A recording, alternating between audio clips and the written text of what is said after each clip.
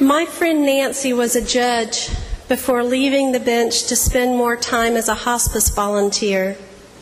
She later went on to seminary and is now a deacon in the Diocese of Texas. But there's one family she met during her time with hospice that she's never forgotten. And after hearing their story through her, I've never forgotten them either. It was a couple whose son, Devin, was born with a devastating terminal illness. The parents were young, and as Nancy watched Devin become sicker and sicker, she thought about how much this whole event must have changed those young people's lives.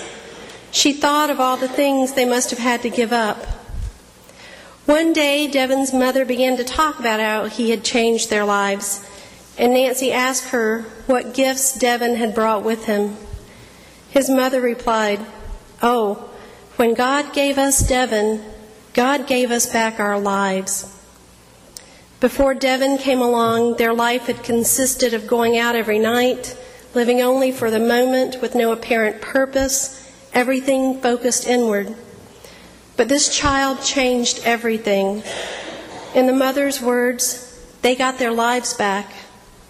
The truth is that in that bed where Devin lay losing weight and growing weaker by the second, his mother could still see life springing up in the very middle of what was by all outward appearances a valley of dry bones.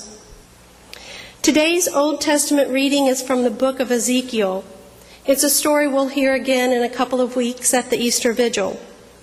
Ezekiel was both priest and prophet, and he lived in Judah during the time of the deportations to Babylon.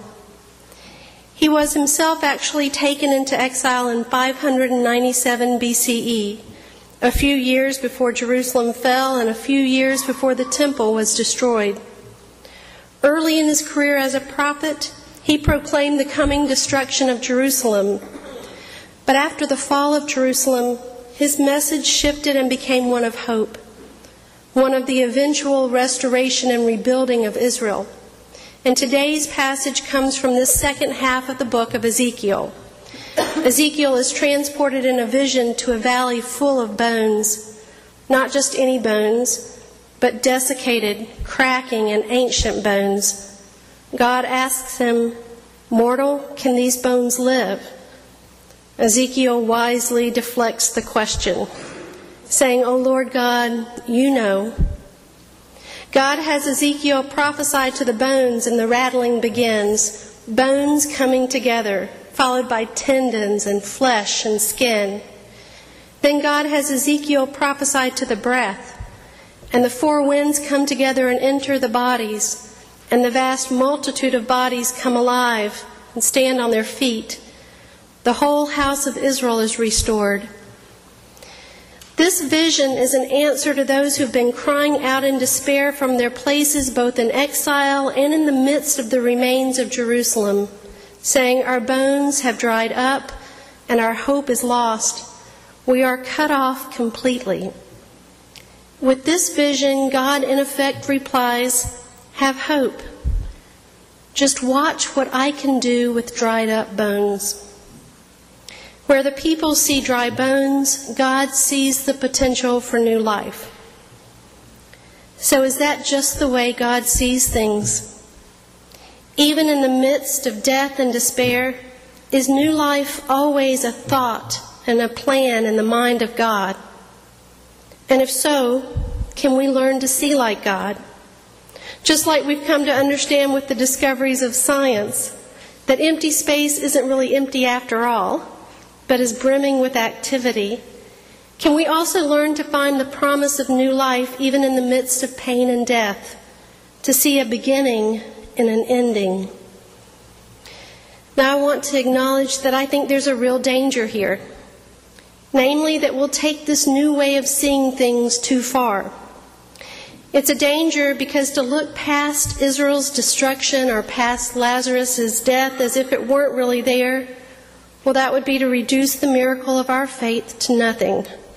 To skip over the death of Israel, to spend no time lingering in its sting, and instead to move straight to restoration, would be to miss the whole point entirely. Because the gospel is that in the very midst of loss, pain, suffering, despair, and even death, God comes and speaks a word of life and love more powerful than anything else. That's why we can't pretend death isn't real and still leave the gospel intact. And frankly, I don't believe God skips over suffering and death either. God sees the dry bones, cracking and scattered, just as God hears the laments of Israel and Jesus cries at the tomb of Lazarus. Both death and new life are very real. But even though the promise of restoration and resurrection doesn't do away with pain, loss, despair, and death, it does change the way that we live through it. It opens our eyes not just to the life that lies on the other side of despair and death, but also to the flashes of resurrection that happen in the very midst of that despair and death. And it readies our heart to receive new life when and where we find it, all along the way. In her book, Kitchen Table Wisdom, Stories That Heal, Dr. Rachel Naomi Remen writes about a cancer patient who brought a story to his appointment with him. And this is what she writes. My patient, a physician who has cancer, comes to his session enormously pleased with himself. Knowing my love of stories, he has found a perfect story and tells me the following parable. Shiva and Shakti, the divine couple in Hinduism, are in their heavenly abode watching over the earth. They are touched by the challenges of human life, the complexity of human reactions, and the ever-present place of suffering in the human experience. As they watch, Shakti spies a miserably poor man walking down a road. His clothes are shabby and his sandals are tied together with rope. Her heart is wrung with compassion. Touched by his goodness and his struggle, Shakti turns to her divine husband and begs him to give this man some gold. Shiva looks at the man for a long moment. My dearest wife, he says, I cannot do that. Shakti is astounded. Why, what do you mean, husband? You're the Lord of the universe. Why can't you do this simple thing? I cannot give this to him because he is not yet ready to receive it, Shiva replies. Shakti becomes angry. Do you mean to say that you cannot drop a bag of gold in his path? Surely I can, Shiva replies. But that is quite another thing. Please, husband, says Shakti. And so Shiva drops a bag of gold in the man's path. The man, meanwhile, walks along thinking to himself, I wonder if I will ever find dinner tonight, or shall I go hungry again? Turning a bend in the road, he sees something on the path in his way. Aha, he says, look there, a large rock. How fortunate that I have seen it. I might have torn these poor sandals of mine even further.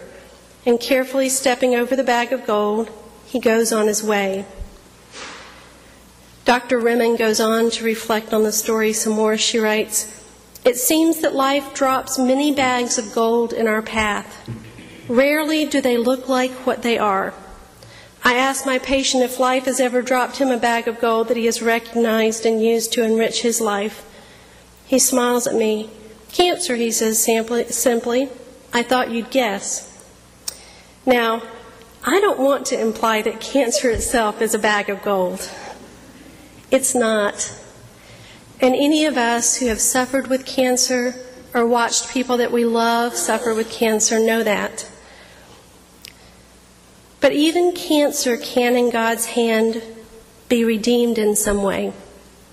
And I tell this story simply because it makes me wonder. Maybe seeing as God sees, with dry bones and new life inextricably bound one to the other, maybe seeing that way opens our eyes to see grace in places and in ways we would never expect to find it, maybe even in the obstacles themselves. Next Sunday, we will begin our journey through Holy Week. It will bring with it a certain tension, reliving sadness, loss, pain, and death, and yet knowing also that Easter will come as surely as the sun rises each morning. We'll walk through the valley of dry bones all the way to the cross. but with the sure knowledge that God can do incredibly wonderful things with dried up bones. And with that knowledge tucked deep inside, may we, walking in the way of the cross, find that whole journey to be none other than the way of life and peace.